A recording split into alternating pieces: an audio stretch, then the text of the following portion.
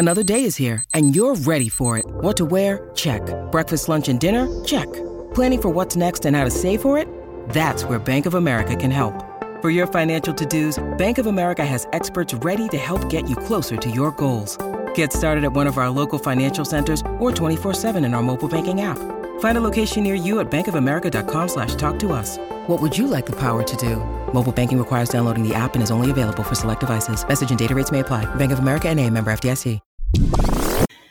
It's a mindset shift, and it's a definition that you have to first embrace. So authenticity is not simply being yourself. It's also not transparency. And actually, authenticity, if you want to use it as your strategic advantage and you want to use it in the right way, is actually not about you. They're speakers, authors, and real-life rock stars, bringing you life-changing thoughts that rock, taking conversation all the way to 11. Most shows only go to 10. Well, it's one louder, isn't it? These go to 11. This is Thoughts That Rock. Now, here are your hosts, Jim Knight and Brant Menswar. What's up, peeps? Hello, everybody. It's about 20 of yours favorite podcast. Thoughts That Rock. You think you're joking. Where we tackle interesting challenges that people want answers to, and our guests give amazing thoughts that rock as how to approach those things. Yeah, and you know where we are super huge right now in the world? Where? South Korea. Yes, we are. Honestly, I just saw on our Chartable, we dropped a 64th, but we were like 40 something in the whole country. Yeah, we're big. We're a big deal in South Korea. Yes, I think it's because of your book, isn't it? It probably is. It probably is. Black Sheep is huge in South Korea. Yes. To my South Korean friends, Morioke Mudupai, which is head, shoulders, knees, and toes. It's the only Korean I know. I'm sorry. I think we should get everybody. Mudupai. That's literally all I know. Man, I want that clip. Yeah, right. I want that clip for sure. We're pretty excited because the topic that we picked for this week was what exactly? How to use authenticity as your strength advantage or strategic advantage. Yeah, we've had people talk about authenticity before, but to actually use it as a superpower, as a strategic advantage, we're just lucky that we actually had an expert. Somebody who's got a lot of expertise on this, talks about it regularly. It's our new friend now, Erin Hatzikostas. Hatzikostas. That's how Hatzikostas. You're saying it like the Greeks do. And in New England, we would say Hatzikostas. Hatzikostas. Right. That's right. We had to have a little bit of education from Erin. She walked us through that. Yeah, she's a former corporate CEO. Mm-hmm. She's a TEDx keynote speaker. Yep. She's an author of the book You Do You-ish. Yes. And she's a podcast co-host with her podcast, which I love because work doesn't have to suck. So it's just nice to have somebody who can come in here and talk a little bit about, 3 specific actionable things on how you can use authenticity to, have some strategic advantage over whatever it is in your life. It was fun. It was a fun conversation. We think you guys are going to love it. Check it out. Boom. Yay. There she is. Fantastic. Erin Hatzikostas. Nailed There it. it is. We had a whole conversation before we started. I was like, how do we say her name? And she came with Hatzikostas. Hatzikostas. That's right. It was very felt Manchestery. It did. It was a little Boston-esque there. That's really good. And her maiden name was Davis. We were like, that would have been easier for us. But fine, Erin, it's fine. I'm so glad, guys, we're having this first conversation ever about my crazy last name. You really found a hidden gem. Nobody's ever had that with you before, I'm sure. You're like, oh, this is the first time we've ever struggled. Let's take Davis and add 12 consonants. Let's do that and see what happens. Yes. And this is what we get. You get the quintessential Hatzikostas. We are thrilled, absolutely thrilled that you're here. And I'm sure when people were looking at the topic, and today we're going to talk about how to actually use authenticity as your strategic advantage. I think it's a very cool approach because we've had people talk about authenticity, but we haven't had an expert in this field, both as a best-selling author and what you currently do, and even doing TEDx talks. I mean, that's pretty pretty exciting for us. So honestly, Erin, we're going to just turn it right over to you and let you run the show, basically. What is your first thought that rocks on this topic? Yeah. So the first thought that rocks is it's a mindset shift, and it's a definition that you have to first embrace. So authenticity is not simply being yourself. It's also not transparency. And actually, authenticity, if you want to use it as your strategic advantage and you want to use it in the right way, is actually not about you. Okay. Well, Talk about shall that. Is it about Jim? Shall I unpack that? Shall I unpack Is it that? about Jim? Because we find that most things here are about Jim. Oh my gosh. Truth. Well, Nothing so but the truth. best way to give you guys context, right, is to tell a story. And, for me, I was a corporate 9 to 9er, for Yep. many, many years, and sort of bobbed and weaved and found myself in, this sounds really pretentious, but found myself in the CEO position. I had joined a subsidiary company of a larger parent company. It was a company of about 1,000 people. And, basically every time somebody would leave, because it was an acquisition, so the entrepreneurs got, itchy really quick. They would sort of look around and be like, oh, maybe give it to Erin. And they were dumb enough to do this so many times that they put me in the CEO position. And Nice. It sounds sexy, but it wasn't. The company was kind of a laughing stock at that point in time. They had screwed up the integration, the transition pretty badly. It was your classic, like, let's buy this sexy, cool company, and then let's give them no money or resources to do it well. And then let's be pissed at them for, screwing up our bigger company. It's fun. And so we had several years, flat earnings, bad morale. I knew several people were like, really, you're pretty brave to take on that role. And honestly, I had no idea what I was doing. Like I was not, born and bred. I'm from Northern Michigan. My parents were teachers. I didn't go to Harvard. Like I had nothing on my resume that said qualified, to be CEO. And yet, in just the 3 years that I ran the company, we found ourselves taking earnings that were flat for 4 or 5 years and tripling them. Employee engagement went up 12 percentage points, which is not a coincidence, right? People want to win, and you're happier when you're winning. And we had all this great success. And despite the success, though, to be honest, I would look around quite literally, because this is when we would go to meetings, monthly operating reviews. Every month I'd be sitting next to my peers, kind of looking to my left and right and saying, when am I going to be found out? And it wasn't your typical like imposter syndrome. I'd gotten the memo on that long ago, lean in and sort of pretend, and be a little bit uncomfortable. You'll figure it out. But it was more that I wasn't sacrificing as much as them. I wasn't jumping on a plane every single week for, steak dinners and wine with clients and potential customers. I wasn't moving my family. I had a friend that moved her family 3 times in 5 years, to sort of take on different roles. I wasn't, giving up vacations. I wasn't, all these things. And I worked hard, but I was like, crap, like, when's my luck going to be run out, or when I'm going to be found out? Because we're having all this success, right? And it wasn't until I decided to retire. I got itchy, scratchy, just felt like corporate wasn't going to be able to scratch anymore. It was a weird time to leave because things were actually really well. But when I went to leave, people kept saying to me, I will miss your authentic leadership. And it wasn't like I was surprised they called me authentic. I wasn't like, ooh, who me, right?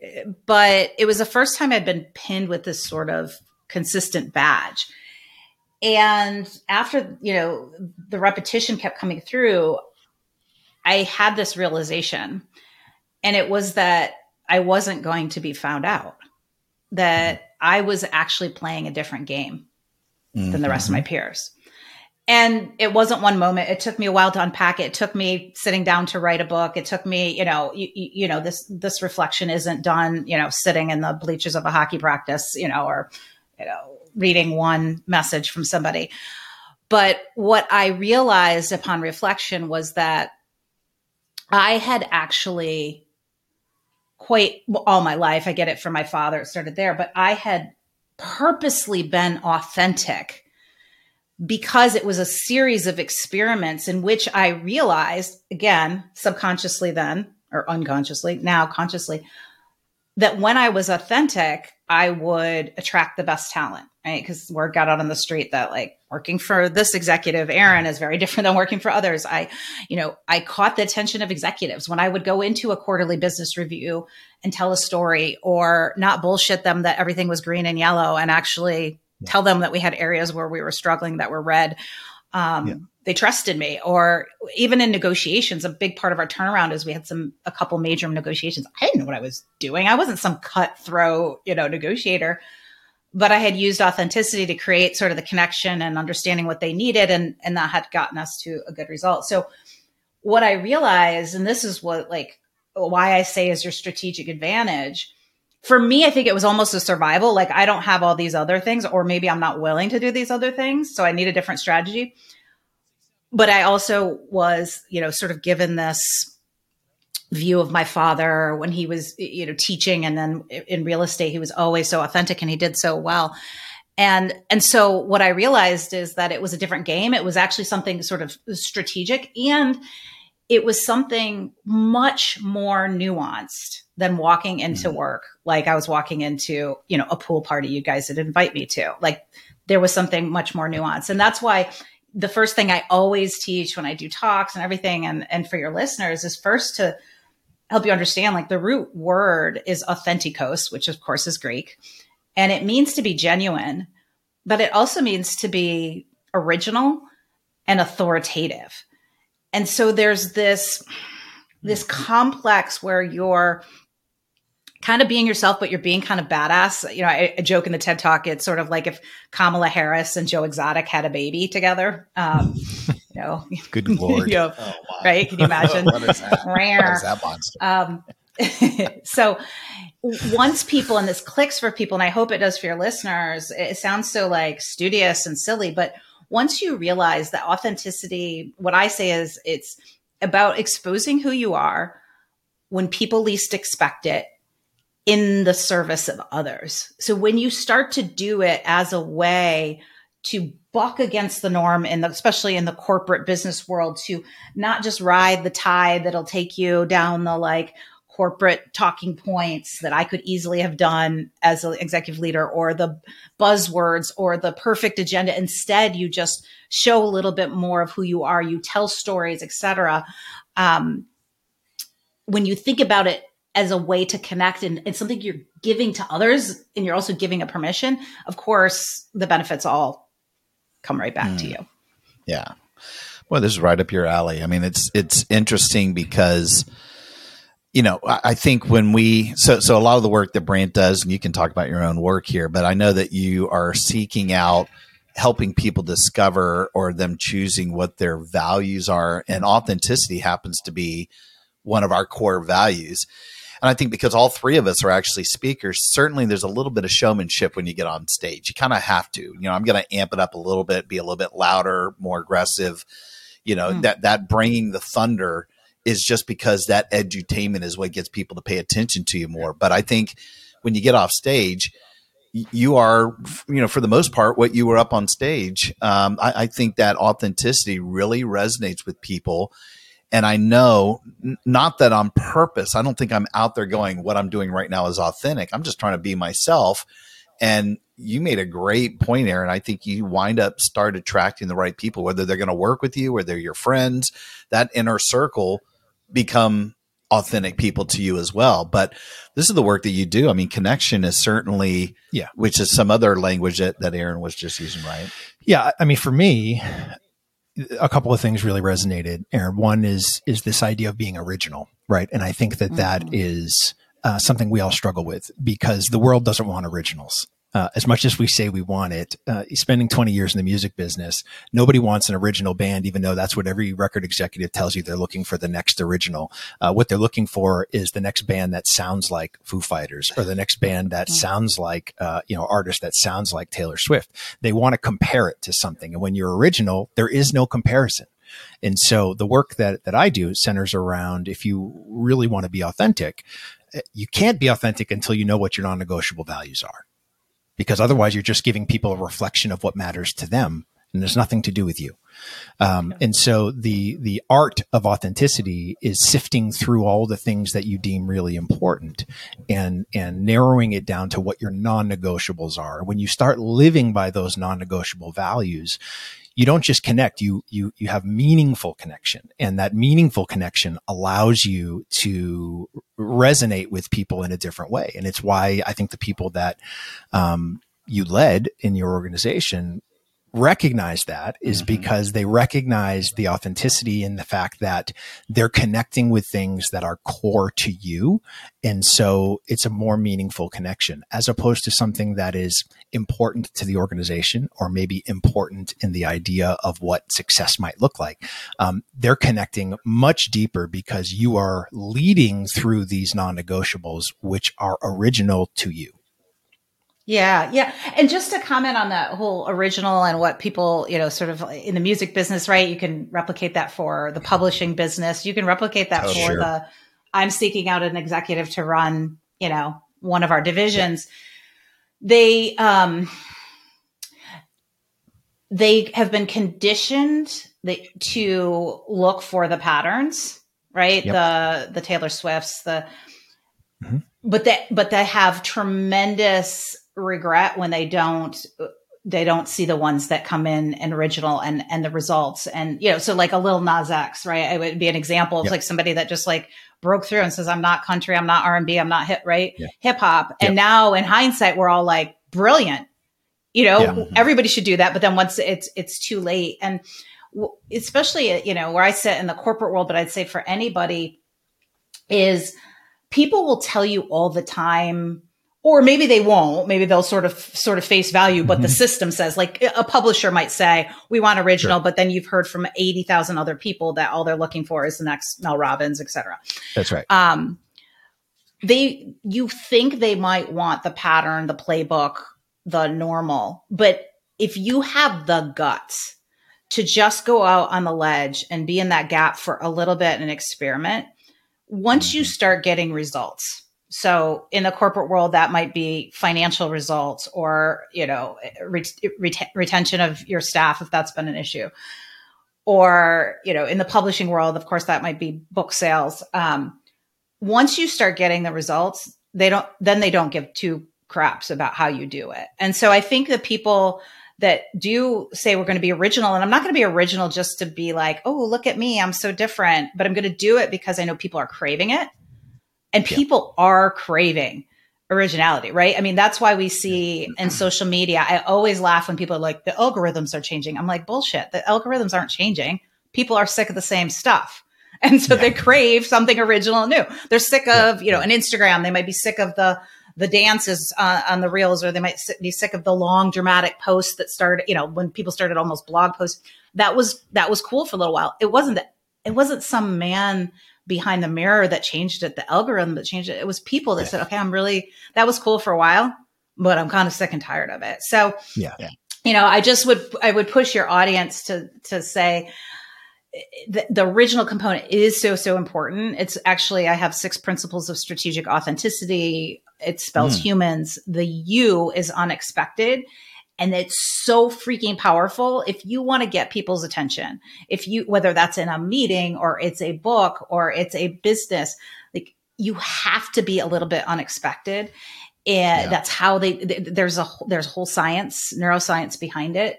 But being original, being that unexpected is the best way to gain people's attentions in this noisy world and actually, pave a path that doesn't just align with your core values, but actually is fun because it's different, it's new, and other people are craving that new and different. Anyway. It's funny because I was lucky enough to work for a company that this was literally baked into their mission statement, their values. They live by this. So I was 21 years at Hard Rock.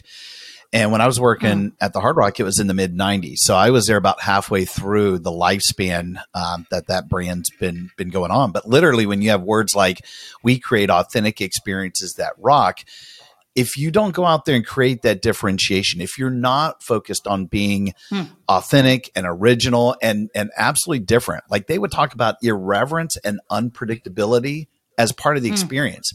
because we know for a fact the dude next door isn't going to do it. And people expect it maybe a little bit more in the past because it was raw. It was rock and roll. It was muddy. It was cool. It was different. But when you can give people something different than what they were expecting, you're going to win. And I think, maybe now companies have to go out of their way to do it, and whatever authentic looks like to them, and more power on them. I am looking for different. I totally agree with you, Erin. I think people crave different. They crave authenticity. I just say serve it up. If you can do that, that's fantastic. Some, it might feel a little bit odd at first, but if you can do that as a company or as an individual coming right out of the gate, I personally believe you're going to win. And me personally, as a consumer, I'm attracted to that stuff. I'm an experiential starved consumer, constantly on the hunt for differentiation. And when you treat me different than everybody else, loyalty, like you're getting my money, you're getting my time, you're getting my first look, you're getting all that stuff. So I think what you're saying is fantastic. It's good. And by the way, we'll be right back after this message. Welcome to the Wellness Driven Life Show, your gateway to a new dimension of wellness. Featuring discussions with world-renowned experts, pioneers, champions, and professionals. Experience high-end production, sophistication, and easily applicable tips and tricks for everyday life. Your journey to wellness, it starts here and it starts now. Tune in to the Wellness Driven Life Show and become a part of the evolution of driven living. What is your second thought that rocks, Erin? So the second thought that rocks, I thought it'd be helpful. As I mentioned, I have something I call the 6 principles of strategic authenticity, and humans is the acronym. And first I'll say, when I had that epiphany that authenticity was kind of my strategic advantage, not only did it help turn around the company, but made my life better, I got super excited. And then I was like, oh crap, like, how do you teach authenticity? That's an oxymoron. But what I realized is that, one, you can't completely teach it, but people need training wheels. I want to say, especially in the corporate world, because that's where I sit mostly, but I would say in the entrepreneurial world as well. The current is so strong sometimes to follow the playbook, to do things normal, to do things quote unquote right? To have the perfect agenda, to have a board meeting where the talking points are, planned and perfected. The current is so strong against authenticity in some ways that what humans does is it gives you a way to start paddling against that current. And so it stands for humility, unexpected, model, adapt, narrate, and spark. So for the second one, I thought I would just hone in on one of those principles, because these aren't like fluffy BS that you read in like some Forbes authentic leadership article. It drives me insane. Like of course I Google or all that stuff because I want to read it and share it. But 9 times out of 10, I'm like, this is a bunch of BS. Nobody's going to read this article and do anything different. You have to be servant and you have to be caring. And it's like, all they want to do is shove this article up probably their boss's butt, So all of my humans, I always say that they're verbs. They're probably not really verbs, but they're like actionable. And so humility is the first one.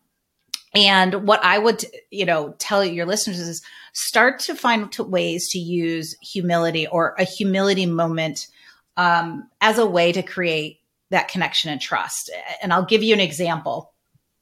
A lot of times when we have introductions, especially again in interviews in the corporate world and interviewing, business development meetings, a new executive comes in.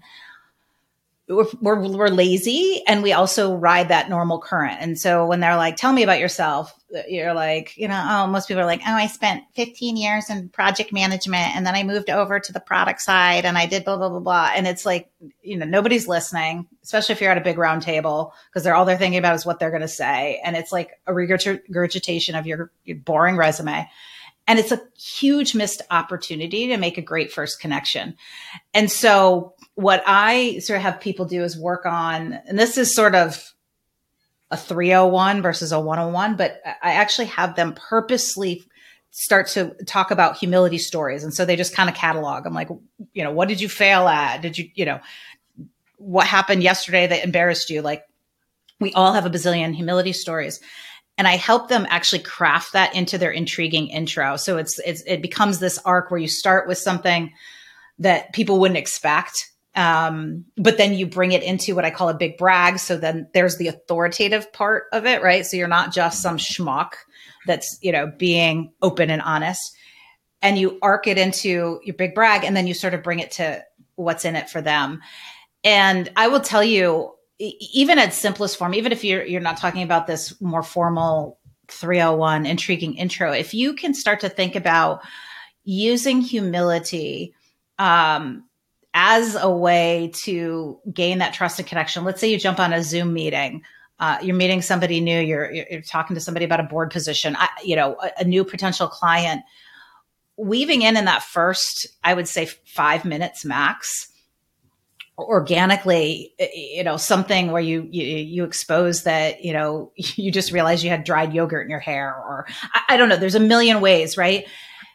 Is the best way to have people bring their guard down, to create a connection, to also just have them trust you. Cause they're like, well, if they're telling me this, they don't need to tell me about the dried yogurt in the hair. Like, they're probably not going to hide anything else.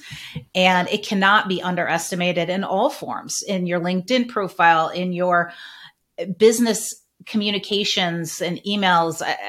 I see it much. I'm seeing it more and more in the entrepreneurial world, but there's just so many opportunities to weave in that humility, sort of on purpose, but with sincerity to really garner that great connection. Yeah, I love that. I think it's a challenge in, especially in our line of work, of being keynote speakers and being hired for a bunch of money to come in and speak at a conference. While they want the irreverence and they want the impact, they also don't want the risk. And so I think it's with careful consideration, as you're saying, the things that you share, you want to be relevant and real. And in the Instagram, the Instagram world that we live in, where everybody's sort of showing their best side at all times, we're conditioned to want that perfection, and it's just not true or real. However, that doesn't mean that people want to see it. And so, it's interesting when you're curating a brand, and in our instances, the brand is us. It's really, really important and careful, the things that we choose to share. I love the idea of using humility in a strategic way, as long as the humility is not calculated. Right. And I think that's the tricky part. If you go into it, in sharing something that's real, like you did, you've got Cheerios in your hair because you were trying to rush and get the kids fed in the morning, whatever that looks like. That's real. And I love that idea. I think the danger comes, how would you sort of encourage people to be intentional, but don't be calculated? How do you do that? Yeah. I mean, I think one, that's why I say it's purposeful, but sincere.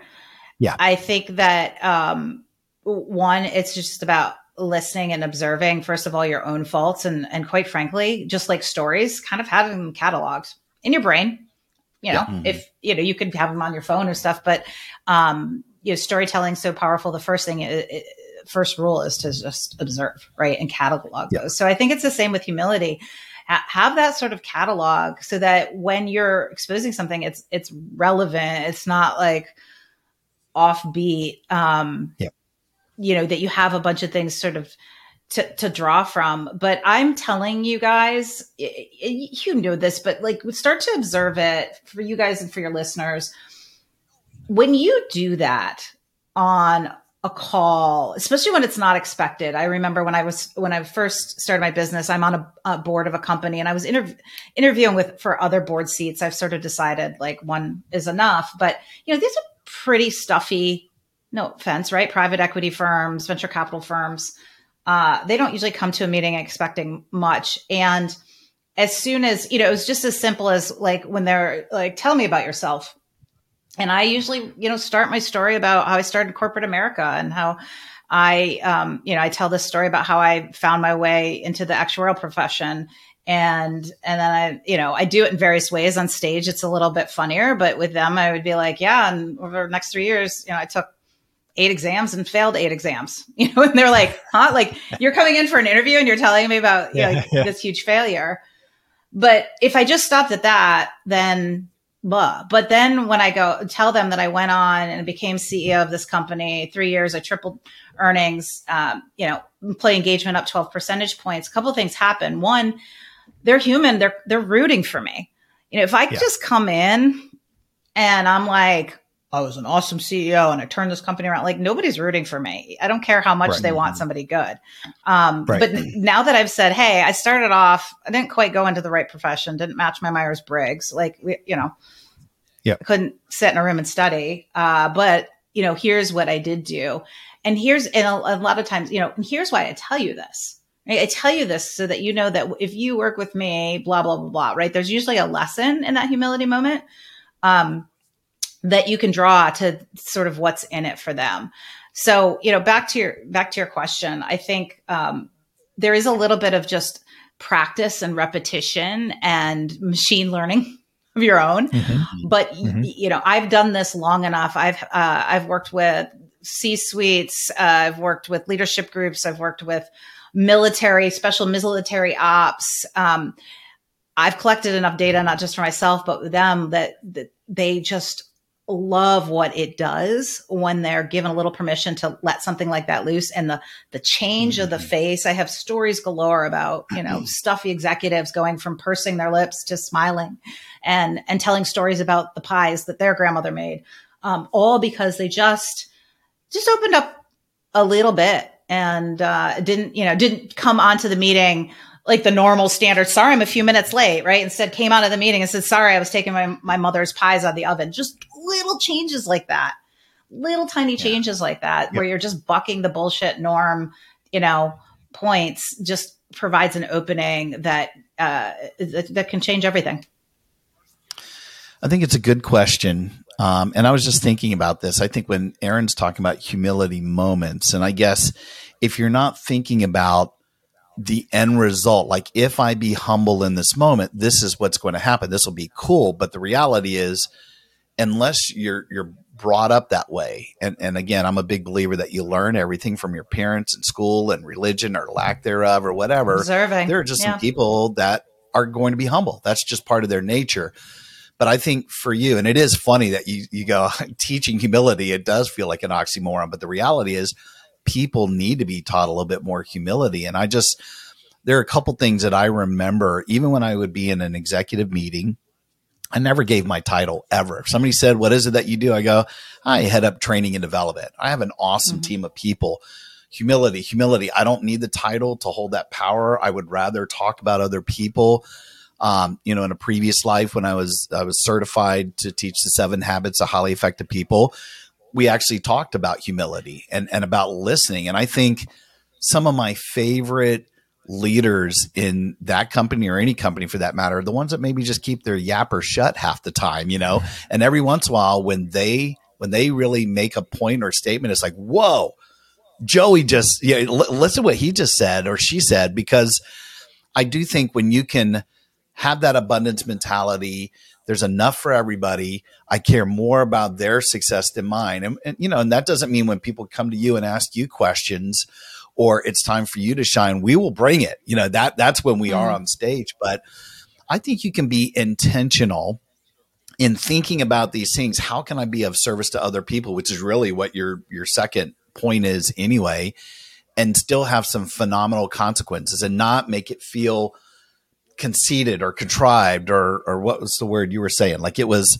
it's deliberate in such a way that yeah. you're trying, Yeah. calculated. Yeah. You want something to happen. Listen, that's an awesome byproduct. I just think you can be intentional about it. And we need a little bit more of that in this world, Yeah. I think.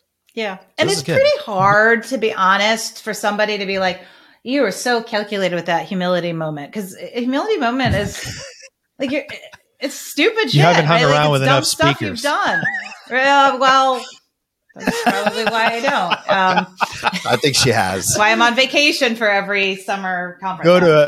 Go to one of those conferences and you'll hear about 80% calculated moments. Yeah, Sorry, no, that's why we don't go. And people sniff that out, right? They completely sniff that out if it's part of the formula. So you're absolutely right. Like I'm teaching a formula, but I'm telling you to be sincere.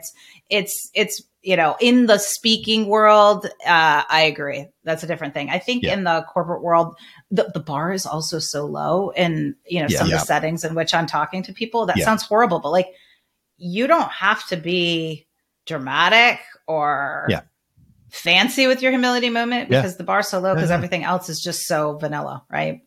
Boring. Yeah. I love, we have a good friend, Vin Jang, who teaches communication. And one of the things he talks about is creating opportunities for meaningful connection. Right. And so like what you're doing by creating that, showing that humility is you're giving people an opportunity to meaningfully connect. Like, oh gosh, yeah, I just, whatever that was, you give them an opportunity to connect to that moment, which maybe they weren't thinking you experienced, or you lived this different life, or you have that made. And, now all of a sudden, oh, well, I had that happen to me yesterday. And without even realizing it, you are creating a stronger bond because of the narrative, right? Because of the story that you told. It wasn't just, yeah, I'm here, I'm ready. It's, yeah, I'm here, I'm ready. And I got a kid hanging on my leg and, I spilled a bowl of cereal and I did this. And they're like, oh shit, that happened to me yesterday. Yeah, I totally can't stand that. I'm just like now, you, right? You've humanized yourself in a way that is real. Yeah. It's super empowering. What is your third thought? It's super empowering. Yeah. My third thought is, so we talked about, humans.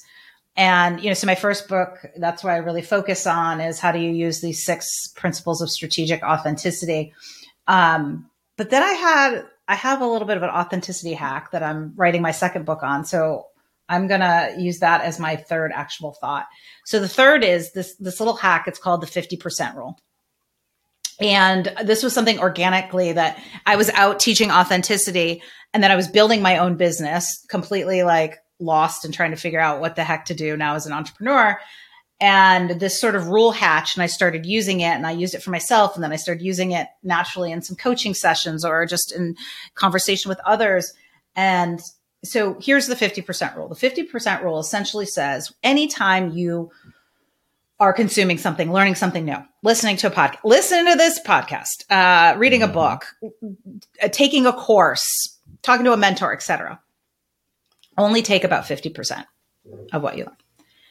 The other half, keep what feels good, what's what's in alignment with your values, what seems to make sense.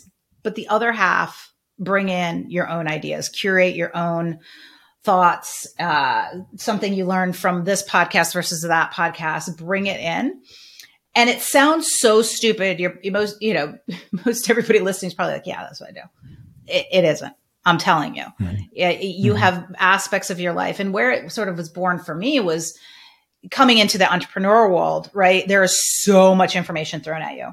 Like, and the first time I really put this in practice, quite frankly, I was using Amy Porterfield's online course, right? The queen of all course creation courses.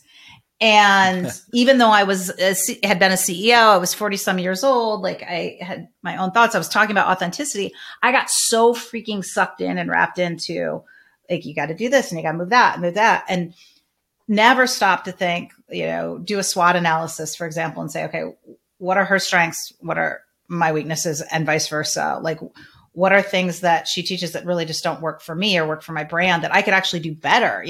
I remember she scripted everything. So I tried to script everything. I suck at reading a script, but I'm really good at improving, and maybe she's not so much. And this rule just keeps coming up and up and up. Just when you think, okay, so I just did this winter a proposal for the book, right? And I was so excited to write this book. I had actually started writing some chapters, re-engaged my book coach, and I had to do the proposal. And I'm like, I do not want to do this thing, right? Like, I know. And here's the thing. It wasn't, I don't know what to do. I know what to do. I've taken courses. I've got the templates, quote unquote. I know the things that need to be in there, right?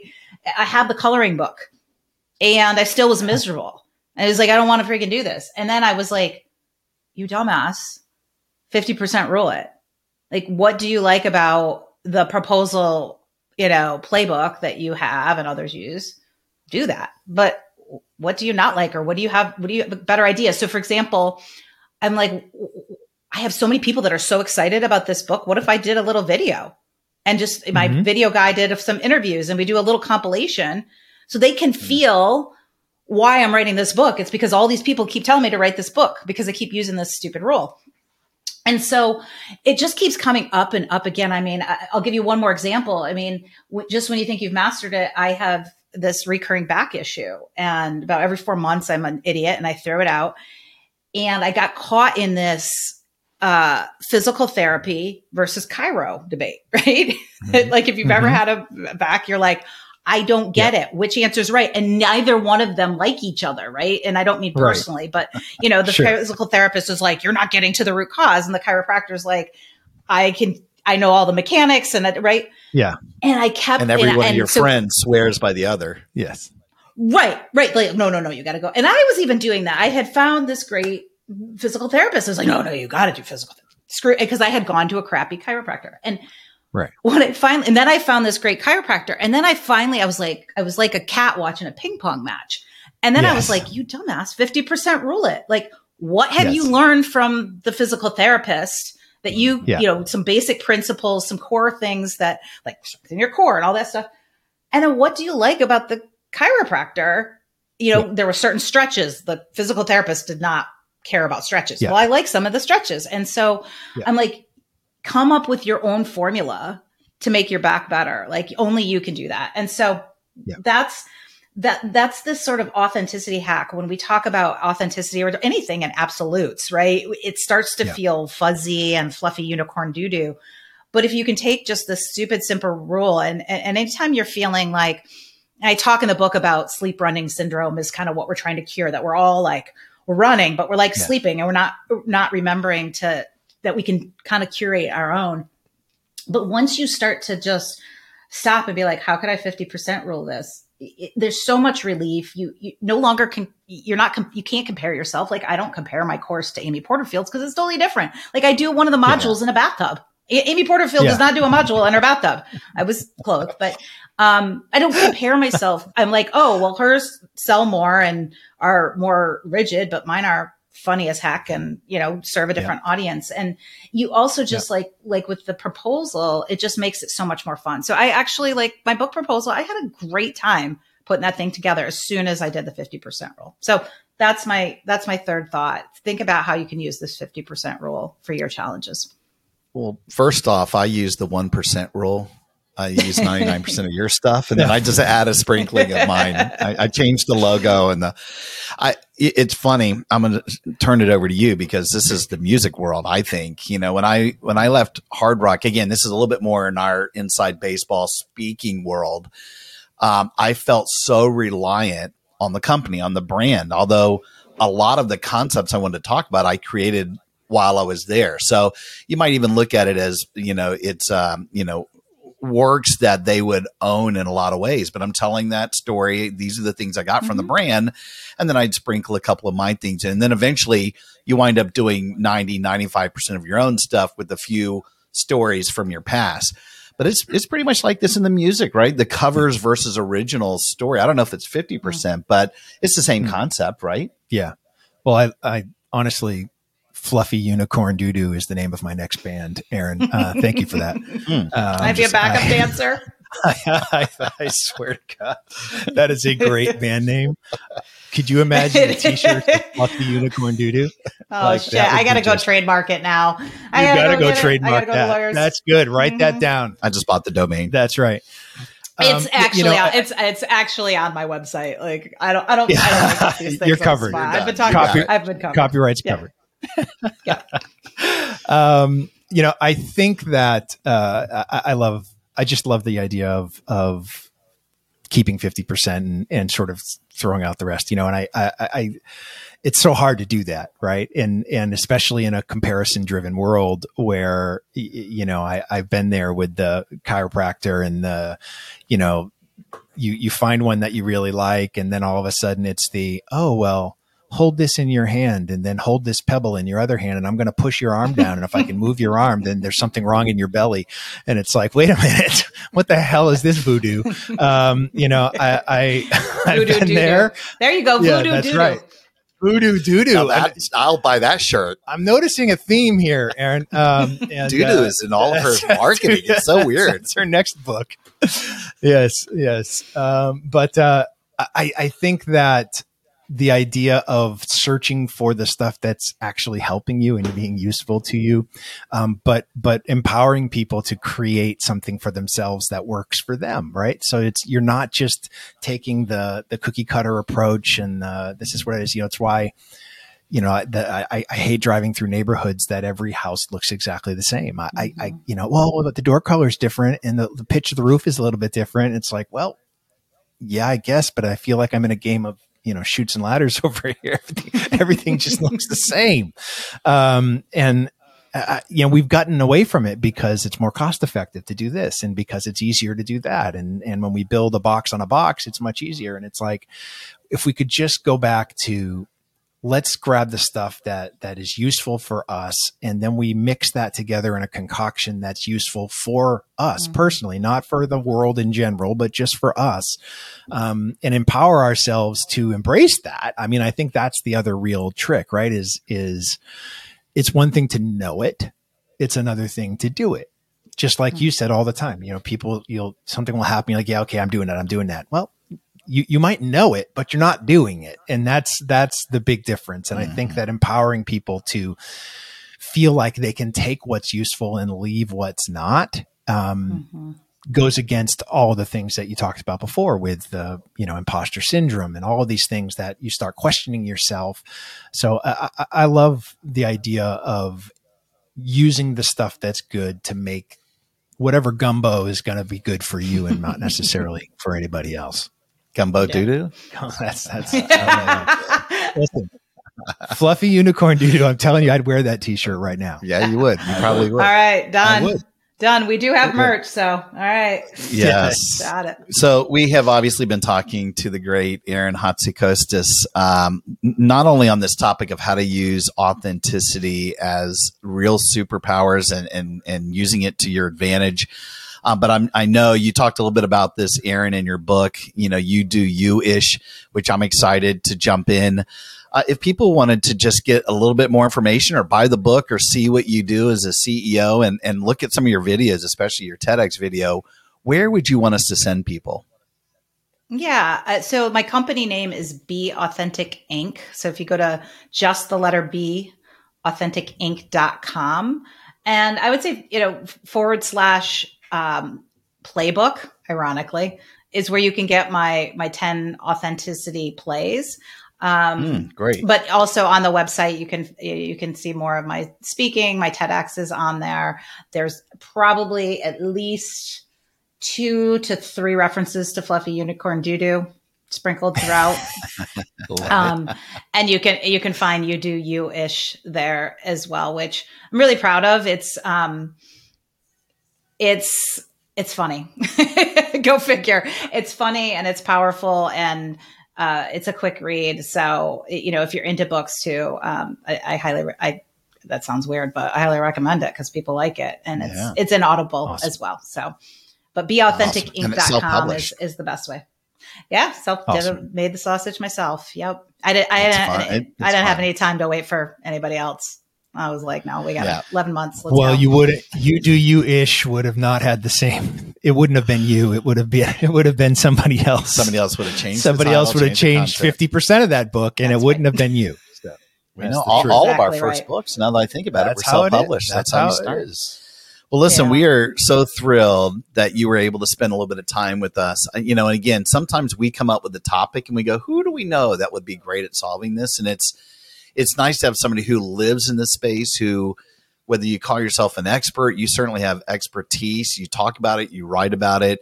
It's really nice for people that are looking to sort of lean into more of that authenticity, but knowing that it could, in fact, be a strategic advantage to them, that there might be some fantastic outcome.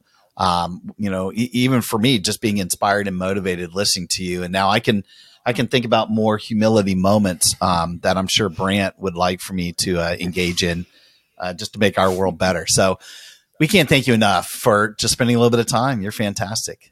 My pleasure. It was so great to meet you guys and be on with all your listeners.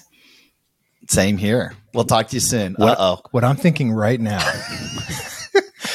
is, those poop emoji pillows, if you just did it in like the multicolor and made it really fluffy, that would be fluffy unicorn There, doo-doo. you've got your fluffy unicorn doo-doo.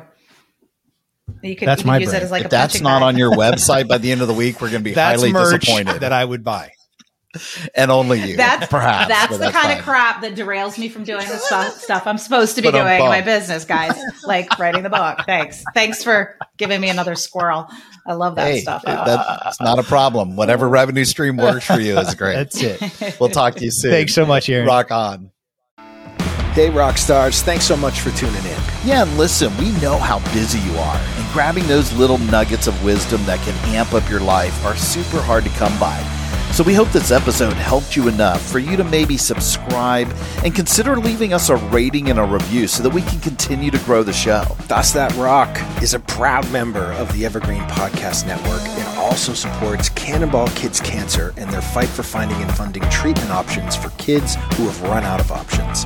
They're amazing. Their work is incredible. To learn more, please go to cannonballkidscancer.org. Finally, if you're interested in having Brant or Jim or both of us speak at your event, whether as a virtual webinar or an in-person conference keynote or mastermind, contact us directly at thoughtsatrock.com. Until next time, Rock on! Ever heard of Stoicism? Chances are, if you have, you've heard of Stoicism with a lowercase s and not Stoicism with an uppercase S. Lone wolves, no emotions, antisocial behavior, cold indifference. All that is Stoicism with a lowercase s. Stoicism with an uppercase S is the ancient Greek philosophy and virtue ethics framework that centers on service to the cosmopolis, to include your family, friends, community, and planet, and the development of a good moral character. My name is Tanner Campbell, and I'm the host of Practical Stoicism, a 3 times a week podcast teaching Stoic principles and concepts to anyone interested through the exploration of texts and deep dives into various moral topics. You can find Practical Stoicism where you're already listening to podcasts by searching for Practical Stoicism or by going to stoicismpod.com. I invite you to give it a listen today. You just might like it.